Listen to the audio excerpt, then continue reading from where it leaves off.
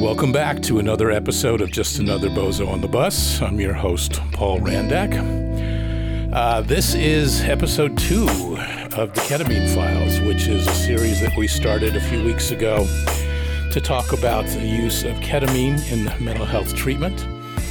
And sometimes we discuss other areas of psychedelic research and methodology, but we do not in any way prescribe what people should do or shouldn't do with their lives when it comes to the use of these substances.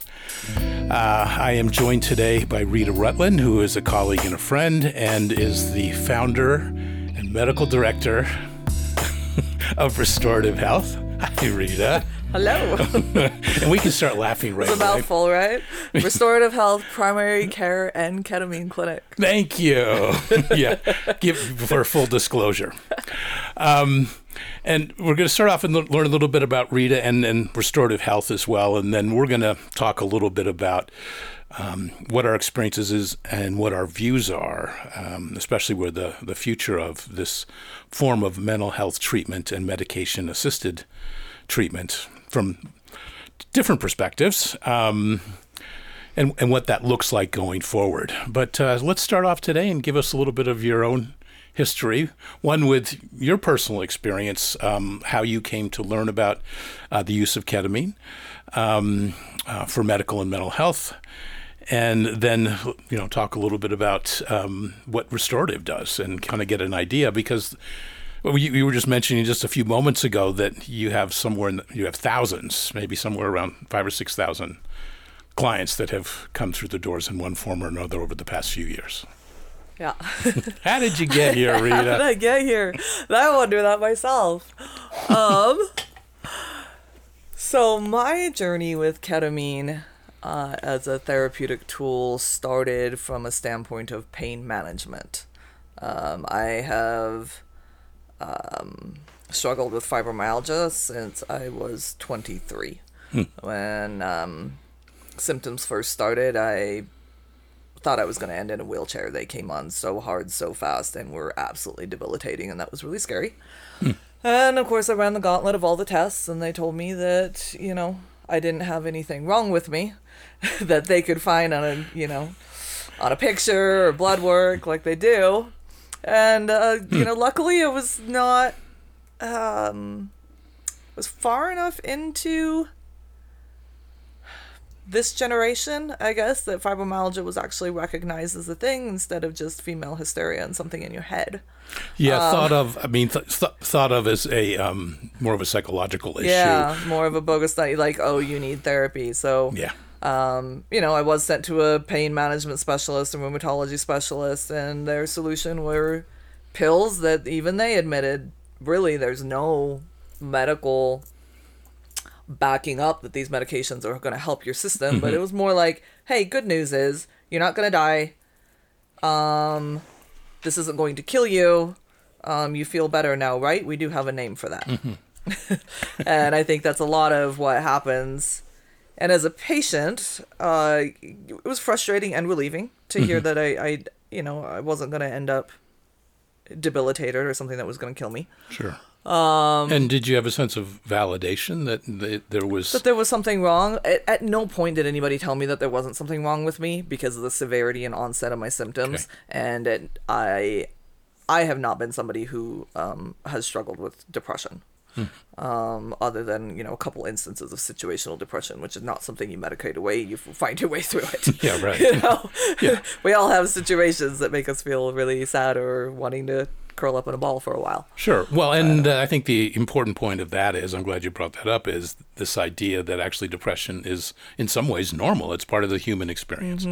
Yeah, it's when it massively interferes with your ability to participate in life at the level that you want to, and interferes with your functional ability to take care of yourself and that kind of stuff, that we end up with a problem.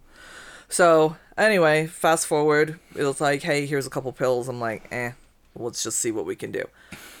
So I went the route, standard flow sheet. Allopathic medicine didn't have a way to take care of me. So I went to the more holistic and naturopath and, vitamins and that kind of stuff, lifestyle changes.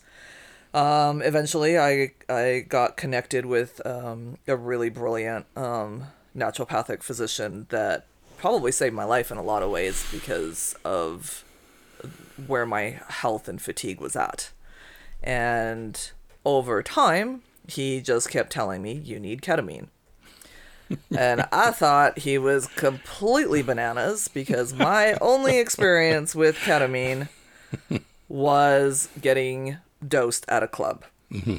And that was a very, very, very uncomfortable, disorienting, not fun experience that I couldn't understand how there could possibly be any therapeutic value in what I had experienced with that. Yeah. So I was pretty resistant. That and the cost. The cost of ketamine treatments, were $500 to $700, and those were like the cheaper places in Utah. Yeah. And about what time? How long ago was this? So it was when I was in the middle of grad school. So I want to say probably 2016. 2016. Yeah, Okay. about summer 2016 timeframe was when it got recommended to me, and I kept trying different things, and we'd also kind of developed a friendship at that point. I'd stopped seeing him as a physician years before that. He'd moved and then come back, and so we reconnected, and at that point I was joining the medical field, and so we were interacting, more like colleagues, which was fun. But I would bring up stuff, and he's like, you need ketamine. I was like, nope. And then he's like, and you need ketamine. I'm like, nope. Listen, I have an experience with it, and it's not positive. I can't imagine anything else. Right. So finally, after I finished grad school and I was licensed and he was moving to Oregon, he's like, are you going to let me just try this? So I finally agreed. After sitting in on some other treatments that he'd done, that patients with consent had allowed me to be in. And I finally agreed to do it. And I would love to say that it was in that moment life-changing, but it wasn't. It was an interesting experience, but it wasn't scary. My brain found a very peaceful place to go. I'm assuming you did. Was it IV or IM at the time? IV push. Okay. Yeah. IV. So the form of ketamine that I was introduced to was when ketamine goes straight into your vein, very, very quickly over about a 4-minute period or less. Okay. And so you're here holding someone's hand 1 minute, and you're in a completely different place the next. And that place that my brain went to was peaceful. It was interesting. I can't say that I had any grand ahas out of it at all, but it wasn't scary, which was the biggest concern for me. So would you say that first experience changed your mind or attitude a little bit about it? I think it changed my attitude in that, I can see where this can be a therapeutic tool. Okay. Yeah. I was a personal trainer when I got hit with fibromyalgia. I ran 6 days a week. I lifted 4 days a week. I was very active. I was out dancing with my best friend 4 nights a week. I was super physically active, which was part of the reason it was really terrifying to experience something that I felt like it was going to put me in a wheelchair. And over time, I had to give up physical activity. So I changed careers. That is the whole reason I changed careers. That's the whole reason I went down a nursing path. But I loved working out, and I missed it so much. And I started dating the guy that is my business partner now, shortly after or right around that first ketamine treatment. And he worked out every day, and he would invite me to go to the gym, and I would usually say no. And eventually, after the treatment, and I moved somewhere closer, I would just go to the gym with him and hang out. But once I was there, it was really hard not to work out. Not to do something. Yeah. And right. so I started just playing around with weights.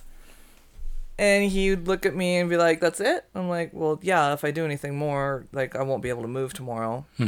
And he's like, well, why don't you do this? Why don't you do that? And so I started just pushing myself more and more and more, and lifting to a full level that I would normally lift. And I could still move, and I didn't end up in bed, and my body wasn't on fire for 4 days, and I wasn't massively fatigued. And so I was like, wow, okay, there's like something to this. Something has changed. Something has changed. You know, you'd invite me to go on hikes, and I'm like, yeah, you know, if it's a flat, like always that hesitation. If it's a flat surface, I can go, but, you know, like, well, let's just try this. You know, you can tell me when you're done. And I started being able to be physically active and not hurt, and noticing over time, oh, I'm sleeping. My brain feels clearer. I'm not foggy headed. I can remember things. I have energy.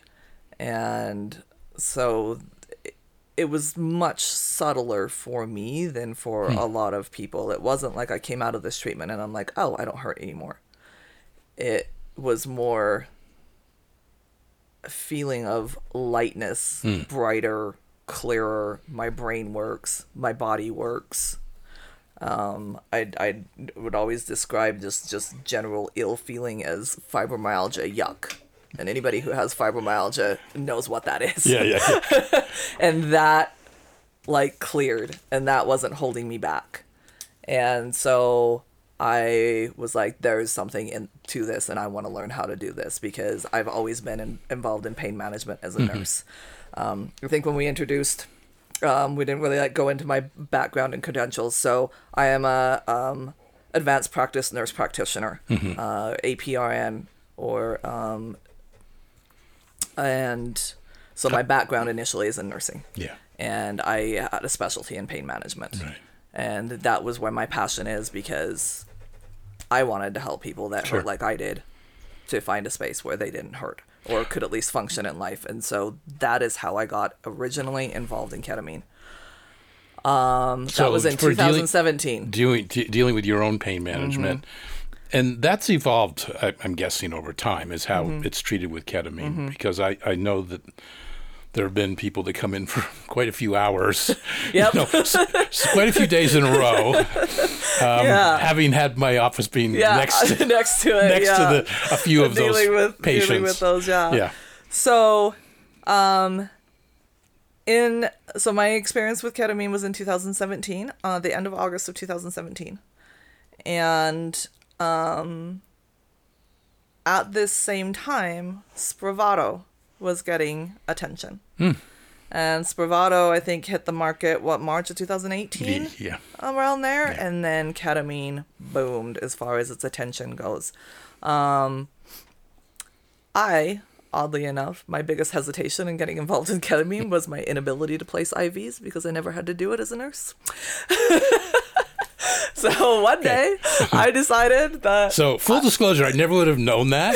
Having, full disclosure, I've had a few IVs placed by Rita. And so I was like, oh, she's a master. I taught myself. Yeah. Things that I am afraid of, did not stop me from doing it. So that was kind of the holdback, as well as just like figuring out how to get access to ketamine, and having the space to do it. So, me and William started Restorative Health in May of 2018. Really slow, just kind of side gig, appointments in the evening, weekends, that kind of stuff. In January of 2019, I was licensed in Idaho, and we'd met a group of cool kids at a bar who were super interested in what we did. They all had fibromyalgia and some anxiety, depression stuff going on that all kind of linked together, and they wanted to become our patients. And we said I'd come up there for a weekend, and they got 8 patients lined up, 2 days in a row of that, and I just had to go figure out how to place IVs. So that was your proving testing ground. That was me. So as far as like getting heavily involved in, like really getting involved in ketamine, was January 2019. Wow. And since then it's just kind of exploded, and Spravato really put at the forefront of everybody's attention ketamine for depression. And while I got into this for pain management, and every single one of those patients up in Idaho was a pain management patient, they were also reporting the difference in, their mental health and how they were feeling, because pain is debilitating mentally as well. And there's a level of depression and anxiety that come with it around that, and your inability to do the things that you love, as well as that fear of pain escalating and not being able to have it be a manageable space. So my passion for ketamine started with pain management because it changed my life. I got my life back. I was in the gym every day. I could go on hikes. I was paddleboarding. And in 2018, I skied for the first time in 20 years, the day before I drove to California, and I didn't hurt. Yeah. And I was able to make that drive without any issue. And so was why. Do you think we should explain what Spravato is in the sense of the S-ketamine and that kind of aspect of... I'll give you my take on this, and I apologize to any pharmacists and any big pharma.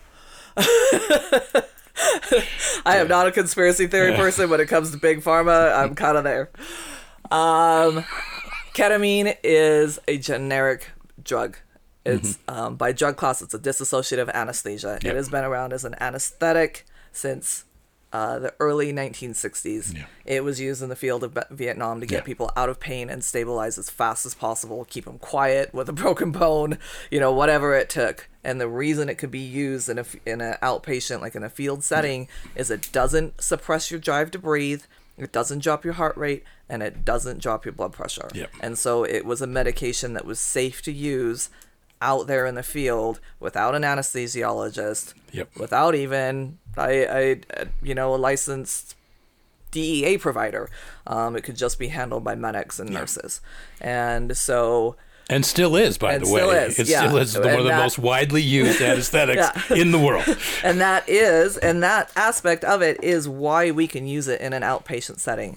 Our licensing, nurse practitioners, physicians, PAs, it allows us to administer ketamine at a sub-anesthesia level. We are not allowed to use it as an anesthetic. That being said, we do have a nurse anesthetist on our staff that also kind of gives us that added supervision and partnership. So ketamine is generic, and what generic means is that it is available very, very cheaply, and the price is not monopolized by one business. At least that's my take on it. They started doing studies around 1980s because people were coming back from surgeries saying, "What did you give me? I'm no longer depressed," or "My mood is a lot lighter," or "For the days following my surgery, I was expecting to feel foggy and down and sleepy, and instead I'm feeling like this brightness and this clearness, and what's going on?" So they started studying it for depression. But it's generic. Even in the 80s, that's over 20 years after it was created. So there's no money in it. There can't be patented. They can't resell it in a new way because it's generic. And one of the ways that they can patent things is to just take part of a medication. This happened with the antidepressant Celexa versus Lexapro. If you've been in the realm of depression, you've probably heard these medications. You've probably taken these medications. Yeah, these are all SSRIs, as we say. Celexa, generic name is citalopram. Lexapro, which was the follow-up medication to it, is S-citalopram. They took half of Celexa, the more potent, more effective part of Celexa, and created Lexapro. Now they were able to sell it again at over $100 a month instead of $4 a month. Ketamine, same thing happened. They separated racemic ketamine and S-ketamine. They pulled part of ketamine out that they could then patent as S-ketamine generic, Spravato brand name. Head-to-head studies showed that racemic ketamine was way more effective, but they can't patent that one. So Spravato became patented. In addition to that, they put a bunch of restrictions on this medication. One is that it has to be prescribed by a psychiatrist, that it is only for treatment-resistant depression, and that you have to have tried at least 2 other medications at their max level and failed them before you can start this medication. It's about $1,000 a pop, and yes, insurance covers it. After you jump through all the hoops, you meet your deductible and your copay for medications. It has to be prescribed by a psychiatrist. You have to stay in the psychiatrist's office for medical monitoring for 2 hours after you get it. And it's half as effective as ketamine. So that is Spravato. But hey, it got ketamine a whole lot of attention. It did. And at our clinic, you can get your entire ketamine treatment for $250 with the effective version of ketamine or you can probably pay $350 to $400 for your deductible and get Spravato at a psychiatric office. Yep. But you must have the diagnosis of treatment-resistant depression. Yeah. So that's the difference with those. I went on a ramble. Thank you. No, that was great. Because people ask me this question all the time. And I have a client right now who is using that. And they have concerns about it, even though they also have done IM off and on for a long period of time. So. The advantage of Spravato, and please don't misunderstand me, I'm not saying not to do Spravato. If you have the ability to access Spravato in a way that is affordable for you and more affordable for you than a ketamine treatment, please do it. Yep. My understanding is Colorado Medicaid covers it. I've heard some patients report here that they can get it for the $20 copay or something like that. So if that's your financial realm that you can access it, I'm not saying don't do it. Yeah. I'm saying if somebody says your insurance will cover that, be very, very careful about the questions that you ask your insurance, that you are not getting a $1,000 bill for 5 months in a row because your deductible is $5,000. Thank you so much for giving some detail and some background on that.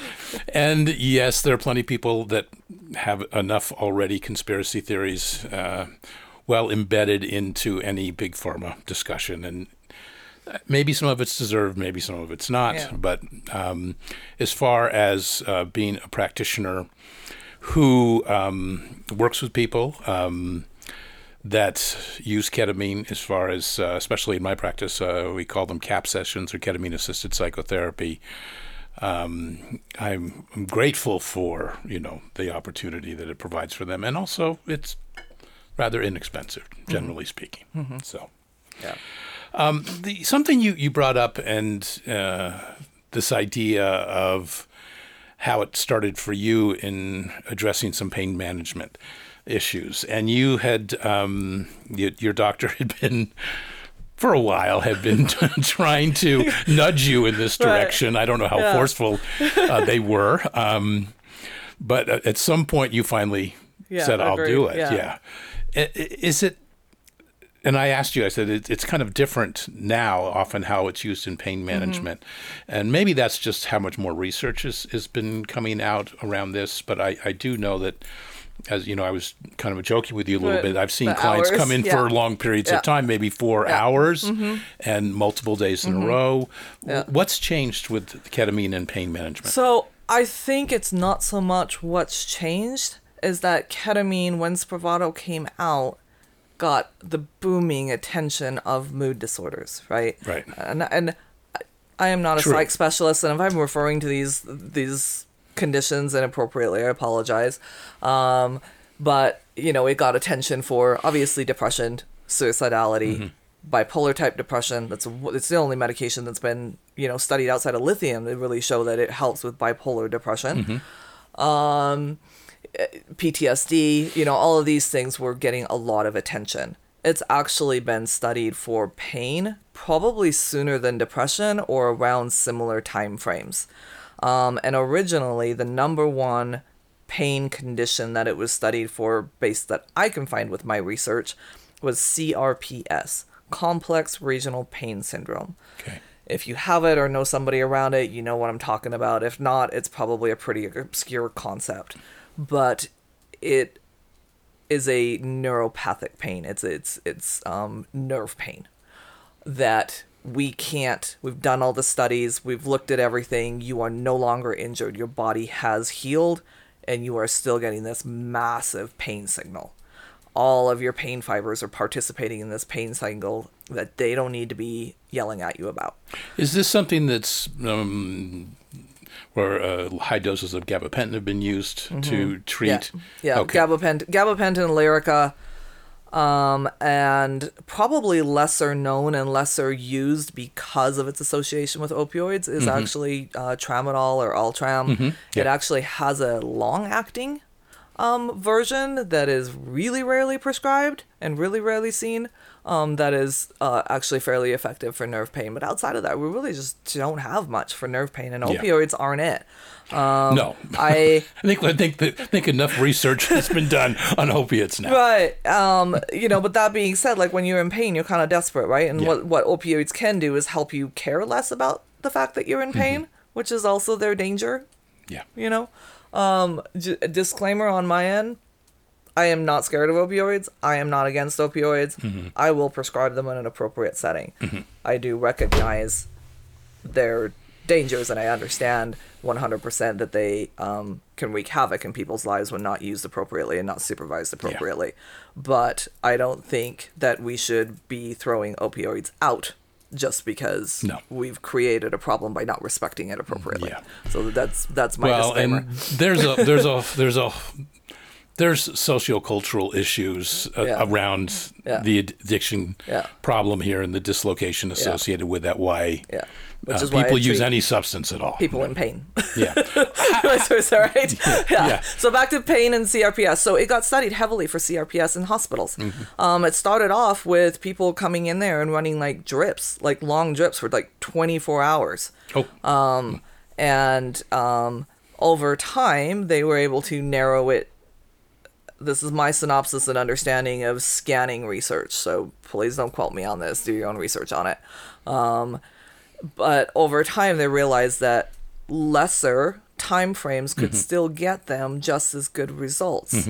Because how do you get insurance to pay for somebody to come do a IV drip for 24 or 48 hours in a hospital? Yeah. Right? Or daily drips for 30 days. Yeah.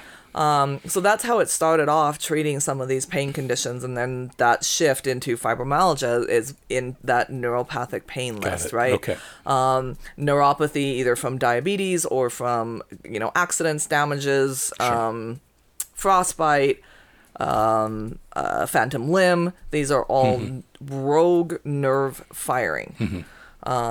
There's nothing to cure. We can't make the pain away because there's nothing to stitch up. Yeah. Right? And so we've got to get these really. Right. Yeah. So we've got to get these nerves to quit yelling at your brain that you're in pain. And so that's where ketamines come into place. Okay. It binds to those pain fibers, sending those pain signals, and quiets them down so that they stop yelling at you that you're in pain. So the 4-hour drips. The more standard protocol that came out was to do 4-hour IV drips for 4 days in a row.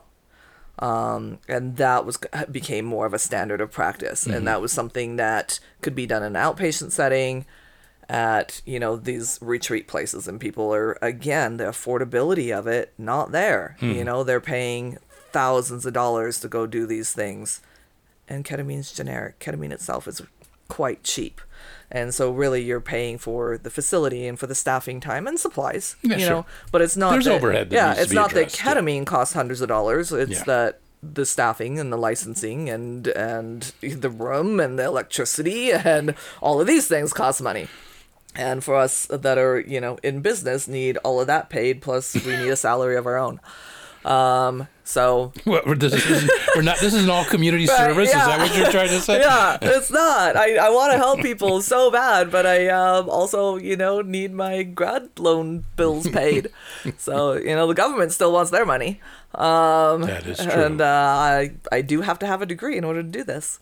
So more recently, there's been 2020 psychiatric 2020 consensus guidelines have come out on the treatment of mood disorders regarding ketamine, and they have also come up with 2020 consensus guidelines for pain. Wonderful. And what a lot of these clinics are finding is that 2-hour sessions are just as effective as 4-hour sessions. And so why would we make somebody pay and come in for 4-hour sessions if we can get similar results out of 2? So why not start there? And so that's what I do with my patients. Okay. For me, one single push every 6 months keeps all of it at bay. Awesome. Amazing. Would love those results for everyone else. I'm not a good example of what ketamine will look like for you, because I don't want you to get too excited. Yeah. Well, I understand that everyone's not the same, but that as far as this is maintenance when you say that's one push every for six me. every 6 one months? treatment every 6 months.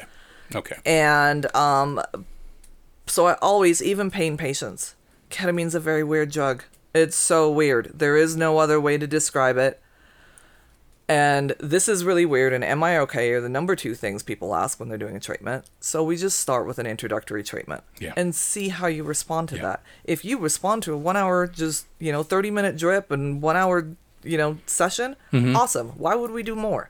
But if you don't, and you get slight response but not quite, then let's look at the longer. Let's see how you do with a couple of 2-hour sessions.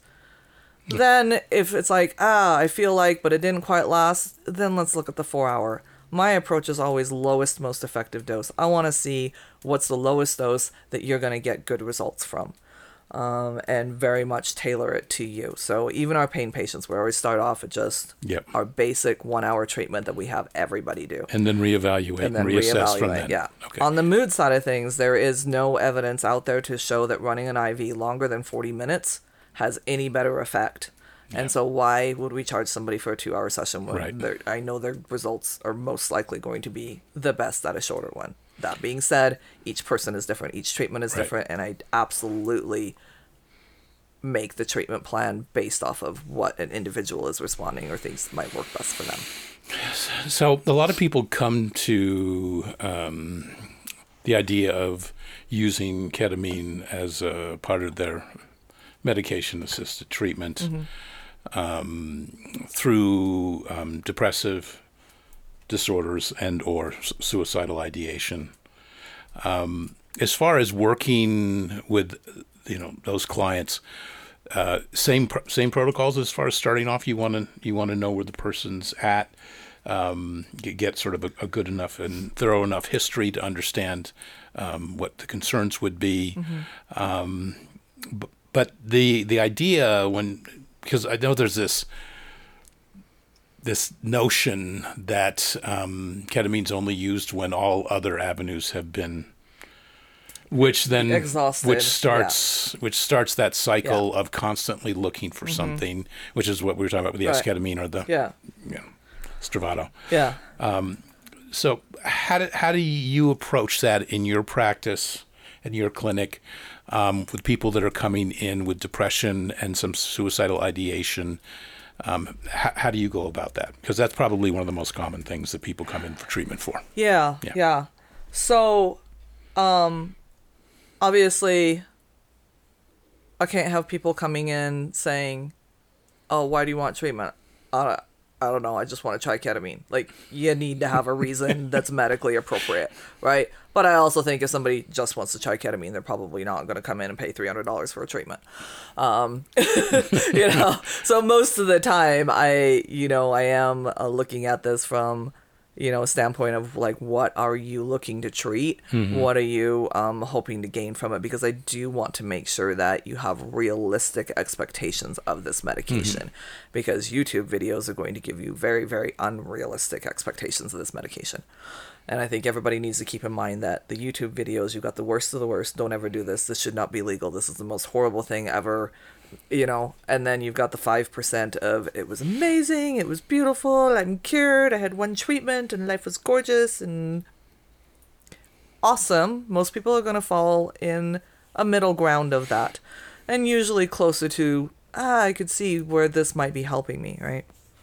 So most of my patients probably do come in with already having a psychiatric diagnosis and already having tried medications.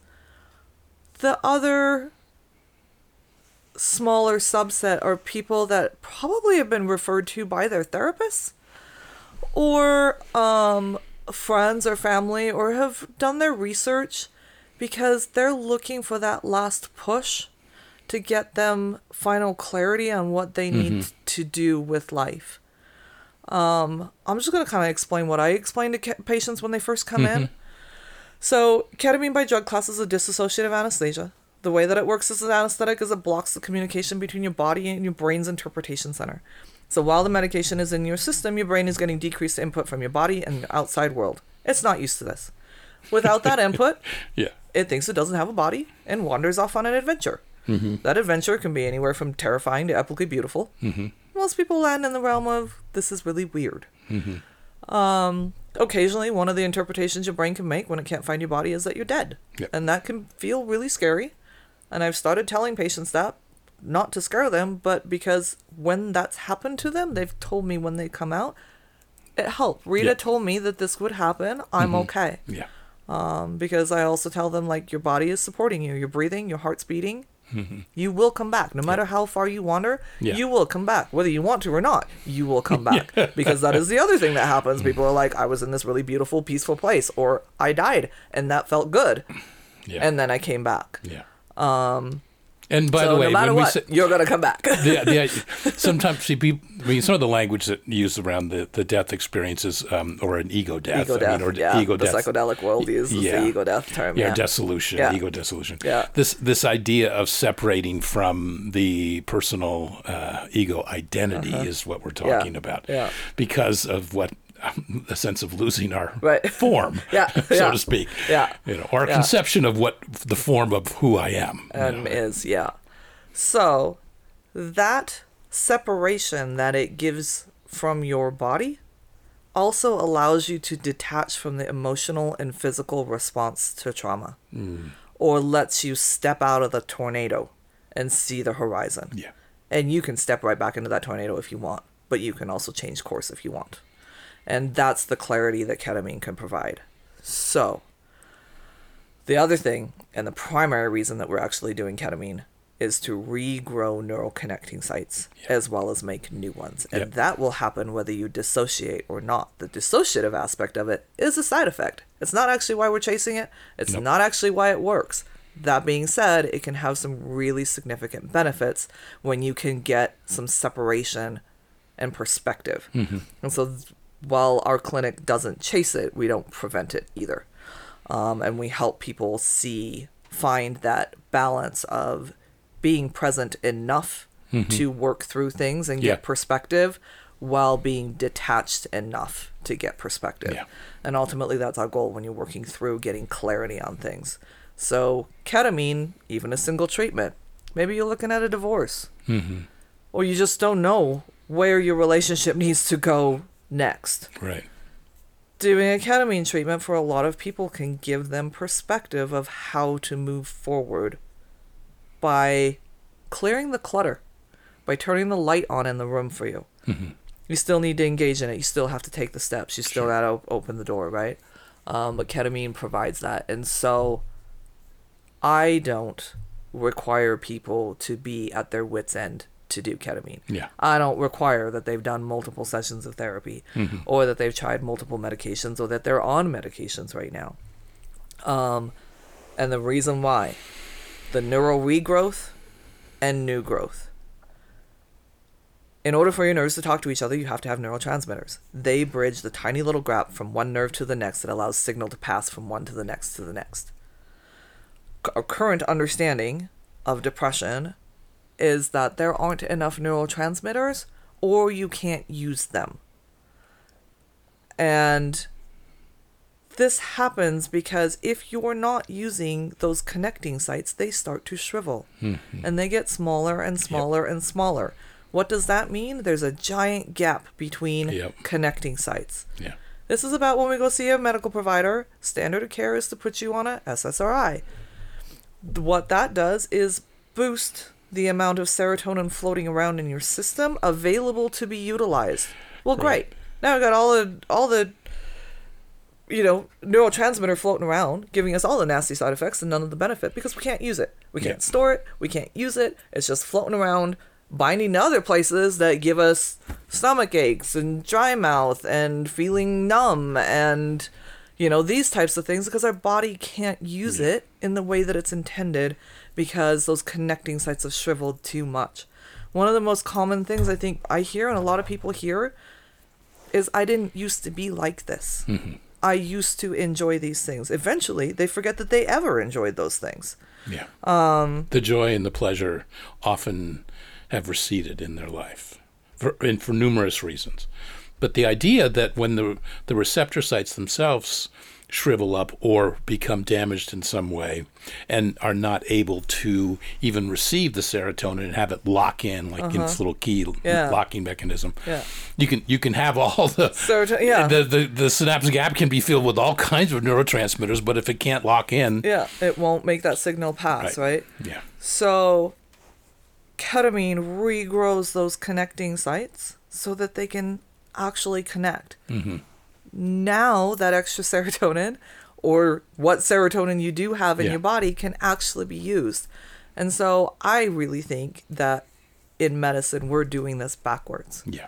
I think we need to do ketamine first, get those neural connecting sites regrown and ready and able to utilize those neurotransmitters to connect, and then determine what medication makes the most sense for these people. You know, there's a point here that that just circles this, is the idea too, because I've had numerous clients, especially that have gone through the IV process of ketamine treatment, where their baseline of the medications they were previously taking changes due to that neurological shift and change that's happening that you just described. Mm-hmm.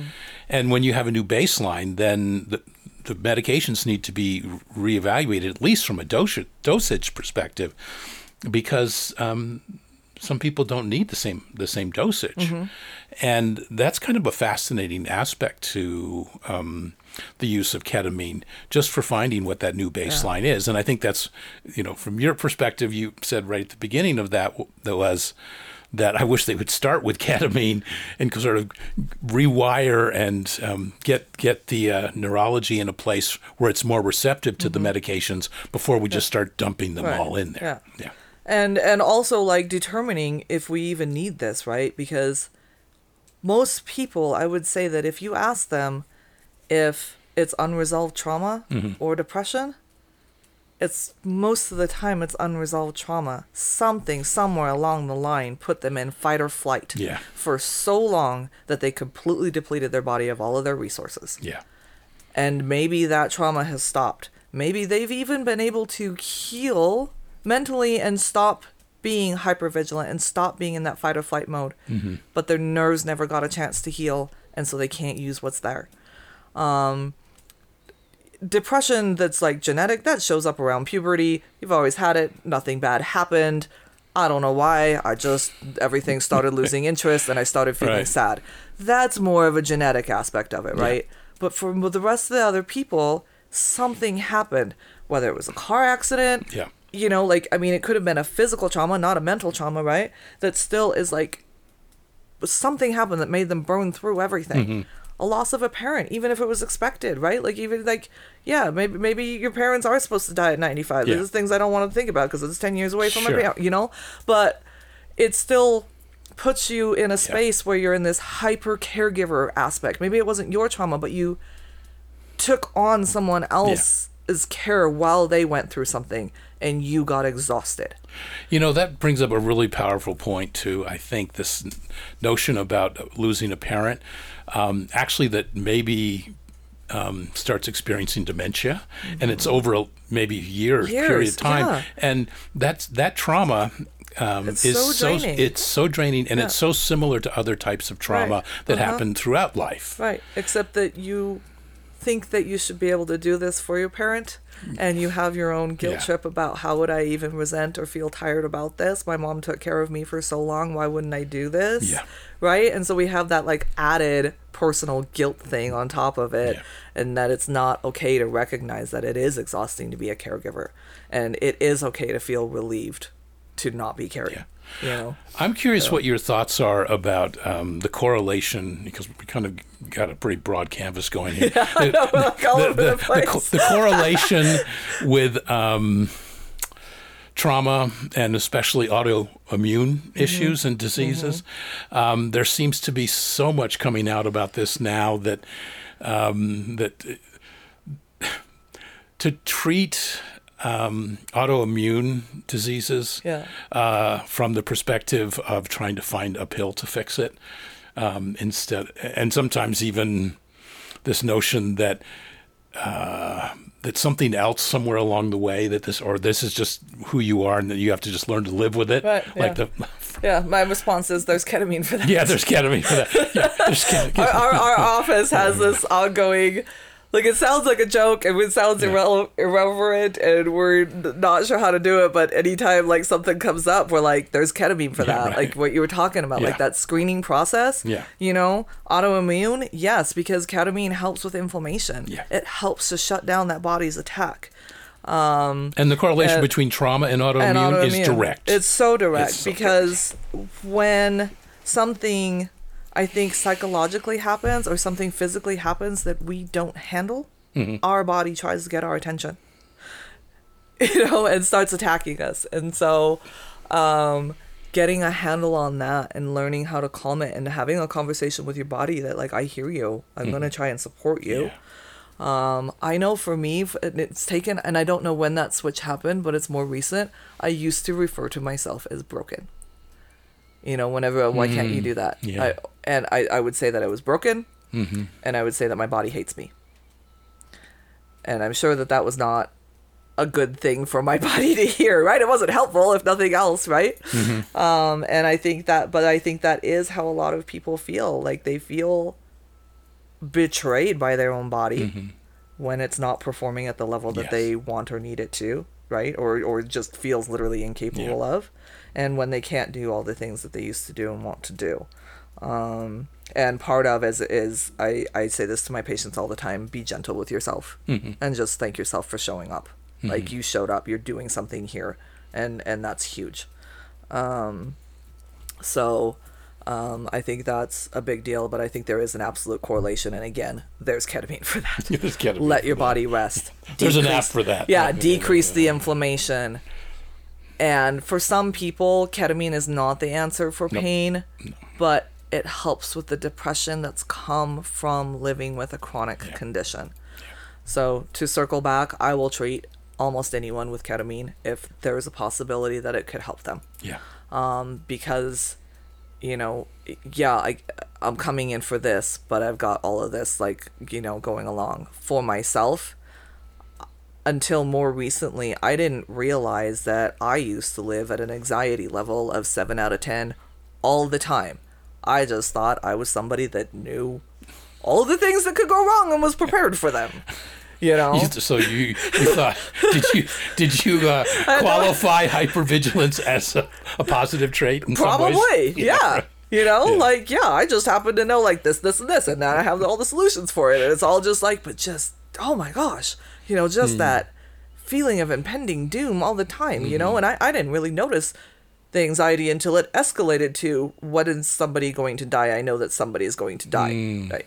I mean, the fact that I worked in hospice for 17 years probably didn't help that, but, just that feeling, and it would escalate. And after I did ketamine, that went away. I probably live my life at a 1 out of 10 anxiety level now. And most of the time, if I'm feeling anxious about something, I'm able to check in with me and go, is there something I need to pay attention to? Is there something that I'm not handling in my life that I have the ability to handle? Or am I just being ridiculous right now? And I'm saying, please know that I'm not saying that people that are anxious are being ridiculous. Yeah. Right, but I can check in with my own self and be like, that's a personal observation statement. Like, it's not, what is it about go through the category of life and people and whatever, and there's nothing there. Chill out. Anxiety has a place, right? It helps keep us safe. In appropriate situations, you're out in the woods completely alone at dusk and you hear very giant paws around. This is something appropriate to feel a little anxious about and do something about, right? But if you're walking down a city street, do you need to be looking for a cougar? Probably not. Same concept. And so ketamine, and this is what I've noticed with my patients with anxiety and with PTSD, ketamine gave me this sense of it's going to be okay. Yeah. So that I didn't have to spend all my time wondering about the what ifs, just knowing that I had what it took to handle whatever came along. Because people come to me in their 40s, 50s, 60s that they've lived in this insane state of anxiety all of their life. And I'm like, guess what? And you've stayed alive the whole time. Yep. So we don't need to worry about that part. Yeah. Right? You've been able to handle whatever came along. You just happen to also be exhausted because you burned up all of your resources worrying about what might happen rather than saving them for what will. Yeah. You know? And so ketamine is really, really amazing for giving you this sense of, I've got this. Doesn't really matter what happens. I'm going to handle it as I come along. And it also then helps to prevent those self-fulfilling prophecies.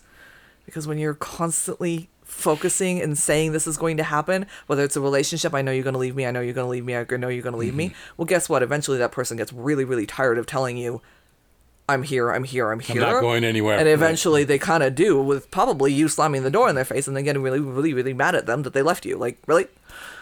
You know, and so trying to avoid those self-fulfilling prophecies of things that we're not really wanting to happen, but also being open to, could that be such a bad thing? Would it be okay if this relationship or this business relationship or job changed? I had a job where I had to go to therapy just to show up and I would have a panic attack just driving into the parking lot. Why did I think that I had to stay at that job? I was a nurse. There was unlimited other jobs that I could go to, right? And so I think sometimes we need that perspective of possibility, just that space of possibility. And I tell so many of my patients when they're like, what should my intention be? And we kind of like talk about what and why they're looking to do ketamine. And that is probably an intention that I offer them if it resonates with them, right? To just, how about just the space of possibility? Yeah. Because sometimes our brains can't accept that you need to change jobs or it's okay for this relationship to end. Yeah. Like, right? We don't want to do something that's going to get us hissing in feral cat mode, right? You're just going to fight it, right? You're just going to panic about even going into ketamine because, like, what if this makes me change what I believe in? It doesn't. It doesn't change who you are. It just opens you up to a space of possibility that it's okay for this relationship to shift. Yeah. That could be a positive thing. And just shift. We don't know what that shift is, right? Just this space of possibility. You know, maybe you take a different position within the job that you have, or maybe you just open up the possibility that it's okay to change positions. It's okay to move. It's okay to have a conversation. And for me, what I like a resounding theme is you get to have a voice. Yeah. I like that notion too. I think that's really important, Rita, this idea of allowing ourselves to be curious, that it's okay to be curious. And I really see ketamine as something, especially in this, from my perspective in psychotherapy, is it creates this opportunity where sometimes narratives or stories which have felt so fixed and concrete for so long become more mutable or more malleable. And they're easier to change if need be, or at least be curious about what other options are. And I think that's what you're partly what you're speaking to. Yeah. And you know, when you're talking about medications and that kind of stuff, like, also be open to the possibility that these medications are something that you do need. Yeah. But we're going to actually help them work now. Yeah. Right? And so for people that do still have long-term depression, what I've found is that just like putting them on 5 milligrams of Lexapro is just enough of a boost to help keep their depression at bay, you know, because they're just not quite making enough. Or sometimes we remain in really stressful jobs, or we have a really stressful health condition that's going to continue to deplete us faster than we make. Yeah. So it's okay to need support. Yeah. And if that is an antidepressant that actually has a chance at working now, great. Let's do that. There's nothing wrong with you being on medication. Yeah. And to clarify, I never tell people to get off of their medications. If they choose to do that, great.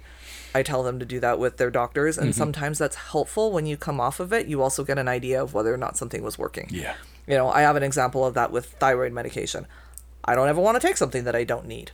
Right? So, I wonder if this is really doing anything. I'm not really feeling anything. I'm just going to go off my thyroid meds for a while and see what happens. Not Let's talk about what a bad idea that was, right? and so then it was like, okay, that's the whole point. You're not supposed to feel it, right? Because you're supposed to feel okay. You're not supposed to feel a heightened anything, right? Yeah. So it's like if you don't notice anything wrong when you're taking your thyroid medication, take your thyroid medication. That's the whole point. You're not supposed to notice. Right, because it's working. And you know, same concept. Obviously, when somebody comes in with depression symptoms, we want to check in, right? We want to make sure they've had some blood work done. We want to make sure that things are looked at. Myself, case in point, thyroid. Yeah. My thyroid tanked. I was in grad school. I wasn't paying attention. Yeah. I'm just feeling more and more anxious. I'm not wanting to do anything. I'm struggling to stay on top of school. I definitely have no ability to interact socially because of just the level of fatigue that I'm feeling is just through the roof. And everybody's like, well, yeah, you're in grad school. You're in grad school. You're sleeping, best case scenario, 4 hours a day, you know? And my last course was fairly heavy into psych, and they wanted us to take, which I think is kind of funny and ridiculous, they wanted us to like do self-exams, right? The PHQ-9 and the GAD and these. I'm like, you could blue sheet me off of these scores, you know? And so if you're not sleeping, we'll all be blue sheeted. Right? And so I went and talked to my naturopath, and I'm like, this is what's going on. And it's like, weren't you on thyroid meds for a while, for a time? Should we check that? Right? But I went and saw somebody that was willing to be like, let's look at what's going on with you physically. Yeah. I got back on thyroid meds, and about 6 weeks later, I'm a human that's able to engage and handle life and everything, right? But if I just gone to a traditional primary care and they'd given me a PHQ-9 and I'm in grad school and they would have said, let's give you some Lexapro to support you for the next 6 months. Right. And that would have made me numb, shut down more, and never actually get the medical care that I actually needed. So that is something that I am careful with, you know, and, you know, especially men, like, let's check your testosterone. You've been treated for depression for 5 years and nobody checked your testosterone. It's 128. You're supposed to be 600. You know, so my approach is let's also make sure, you know, and the whole, you know, there's a Facebook meme that long ago probably quit going around, but before you diagnose yourself with depression, let's make sure you're not indeed surrounded by assholes. And ketamine can give you that clarity of what shifts can I make in my life and what can I not. And so it's kind of like the mantra, the prayer of AA, right? Like, one of my last ketamine treatments, I literally had my daughter read that to me. You know, just getting that clarity of like, you know, what can you change? What can't you change? Right. And what can you be okay with? And what can you not be okay with? And knowing that difference and the power to move forward, right? And I think ketamine can really give you that clarity if that's the intention you go into that treatment with and you stay present enough for your brain to still follow a train of thought. Yeah. So you're talking about the serenity prayer, right? Yeah. God grant me the serenity to accept the things I can change and the things I can't. Yeah, because it's huge. And the wisdom to know the difference. Right. Yeah. And instead it's ketamine, grant me the wisdom to know the difference, right? Because ketamine is a tool. It's a highly, highly, highly effective tool that if you engage in it, can really help you shift your life in a direction that you're wanting to go. Ketamine's about now what? We're not trying to make anything okay. We're not trying to make anything go away. But we do want to move forward. And when you're ready to move forward, ketamine is a really good place for you. Perfect. All right, let's take a few moments and well, I have a question about ketamine because not everybody has the same kind of experience. So ketamine is listed, you know, as a psychedelic for some people, but again, it depends on the dosage. It is an anesthetic, and so that's its primary use. Right. And there is a renaissance that has happened over the past 5 to 6 years. I mean, it's been longer than that, but because we can go back a few decades. I grew up in the first Renaissance as a kid, when psychedelics were being looked at for research in the mental health field, and we're back there again. Ketamine is the only approved drug that can fall under that category in certain dosages. Because it's for, like legal psychedelic, you mean? Yeah. And so there are some that are coming and are beginning to get legalized in other states. What is just generally your feel or your thoughts about the use of psychedelics? And I don't mean, as far as how you and I go forward, because we can only use what's legal where we are and do those kinds of things. So we can't make any recommendations outside of that. Unless we want to, put ourselves into trouble, which I don't, and I know you don't. But what are your thoughts about this renaissance that's reoccurring? So, because it kind of got fucked up the first time. Yeah, it did. Yeah. So one, I guess I view all of these as medications, and I don't love the term psychedelic because it has a very recreational connotation to that term rather than a therapeutic connotation to that term, right? When somebody's taking something to have a psychedelic experience, it's usually like, and listening to music and this, and I'm partying, and I think that there are many that do also take it with the intention of recognizing that there is therapeutic benefit in themselves for doing it. But there is, in general, a lack of understanding out there. When they hear psychedelic, they think rave, they think party, they think, these kinds of things. And so for me, I am looking forward to medications that are currently Schedule 1s, like MDMA, psilocybin, LSD, even cocaine has its place, right? Becoming medications that we can say, this is safe for you, this is a good choice for you at this dose, right? And for some people, that may be purely a dose that gives them a little bit of warm fuzzies. That might be a therapeutic dose for them, right? Yeah. As for other people, they may need that full ego death, like full and out there for a very long period of time with just someone sitting there making sure that they don't do anything dangerous to themselves because they're so unaware of their body and their area, right? And so I look forward to understanding when that's going to be the best thing. Probably similar in the way that we've worked with ketamine like that. Very light, gentle doses can be really, really effective when you just need to get clarity on a situation. You need to be able to see the puzzle pieces. When somebody is actively suicidal, giving them a hard, heavy, fast dose that just snaps them into a completely different realm in seconds and then brings them back within 10 minutes is a massive reset and super, super effective. And these are things that we're learning through anecdotal evidence and being able to experiment with this legal medication, right?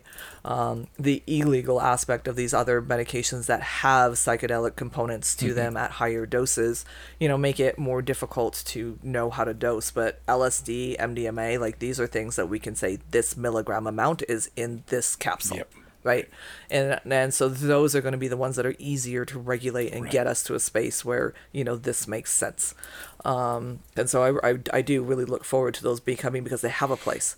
What I'm not okay with is that they are currently being oftentimes referred to as like the SSRIs and the antidepressants and the antipsychotics are like, oh, those drugs are so evil. Why would they ever? Nobody should touch these.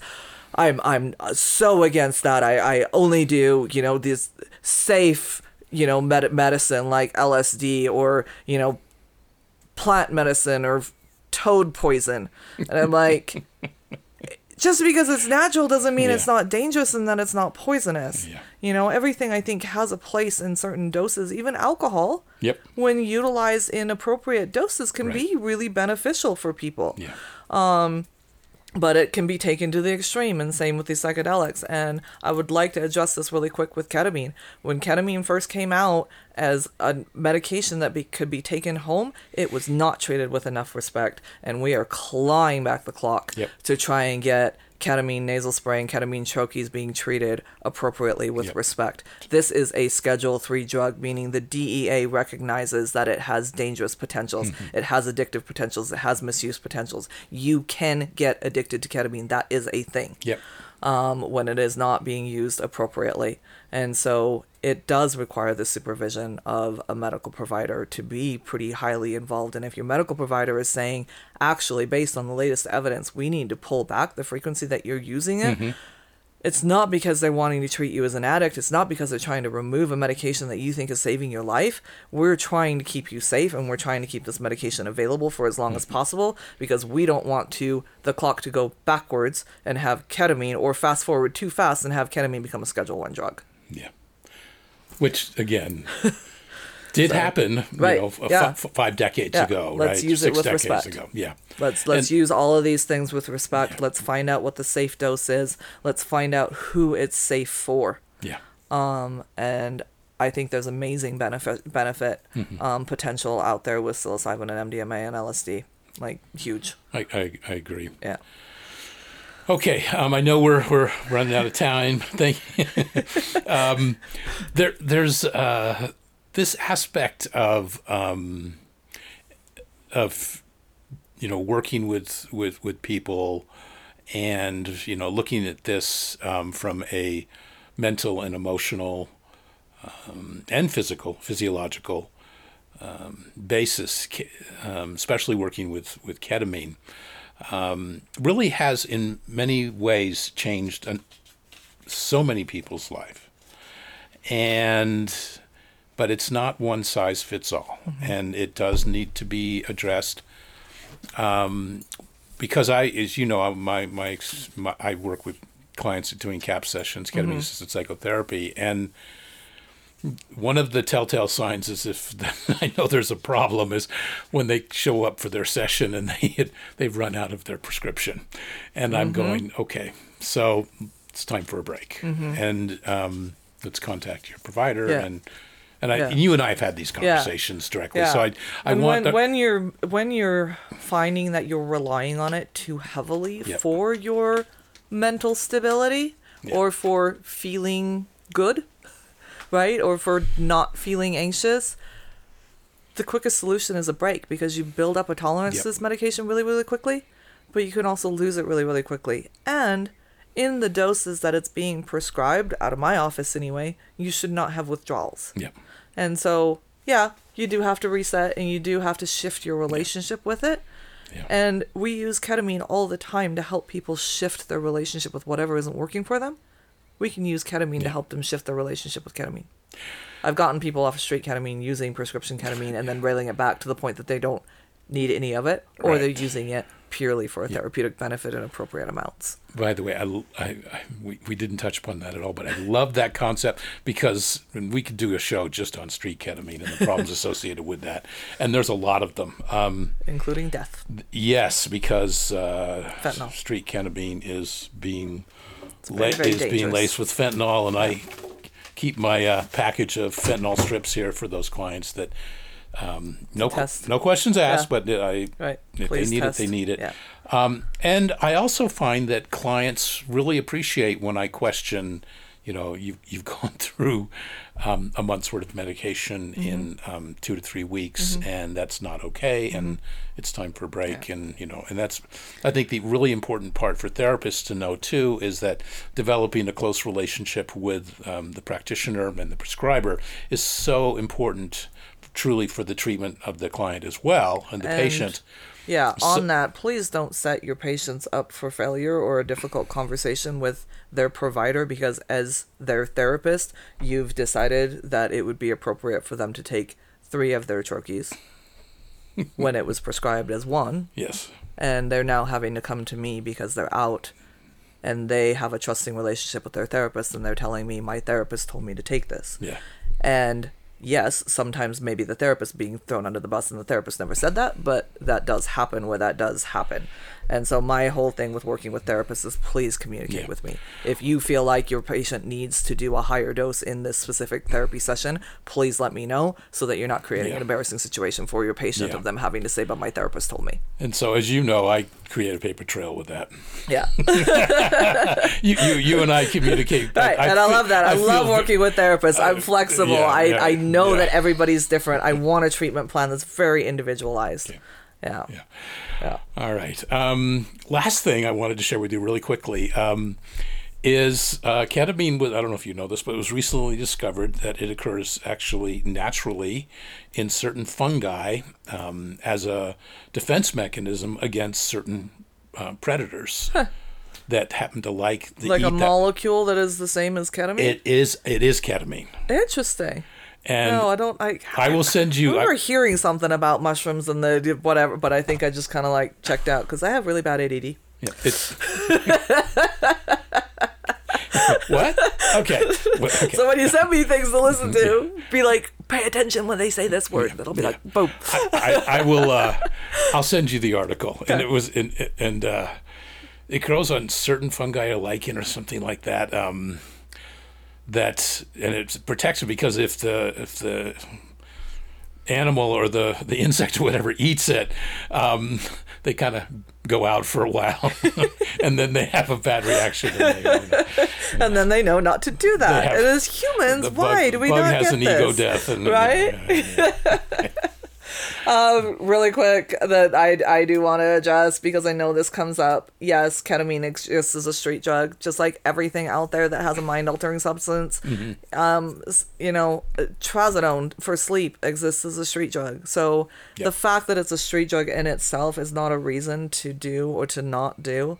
What is important is to treat these medications with respect and understand them. And if they're scheduled by the DEA and you need a medical provider to prescribe it for you, you need to treat it with respect. Yeah. Otherwise, it would be available over the counter. Yeah. So that's my biggest thing. And as a medical provider, I am very much about treating the individual, and I will adjust things based on what makes sense. But please work with me on that. And, when you're having conversations with people that are like, why would you do that?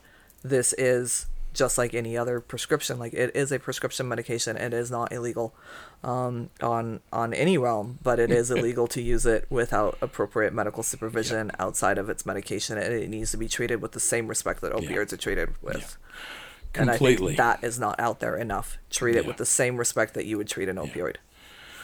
That point, it is medicine, and it should be, and by the way, especially some of these other substances we've talked about when we were talking about things like mushrooms, these, or even ayahuasca, these are medicines that have been around for a long, long time, and they've been used culturally for a long, long time, and there is a certain sacredness to them as well. We have the whole medical piece of that, but there's also these cultural pieces which are important and need to be respected as well. All right. Now, how do people, if they're interested in contacting you in your clinic, what should they do? So you can call or text our phone line, 385-449-0565.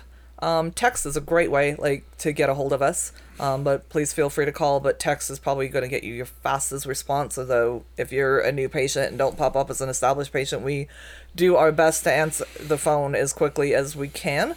Not to say that we don't answer calls for established patients, but to get scheduled, texting is probably the simplest thing. And if you're in a really bad space and you're struggling and you don't know what to reach out for, I know that a lot of people don't want to talk on the phone. And so if you feel the safest to interact with us, at least initially, via text, let's do that.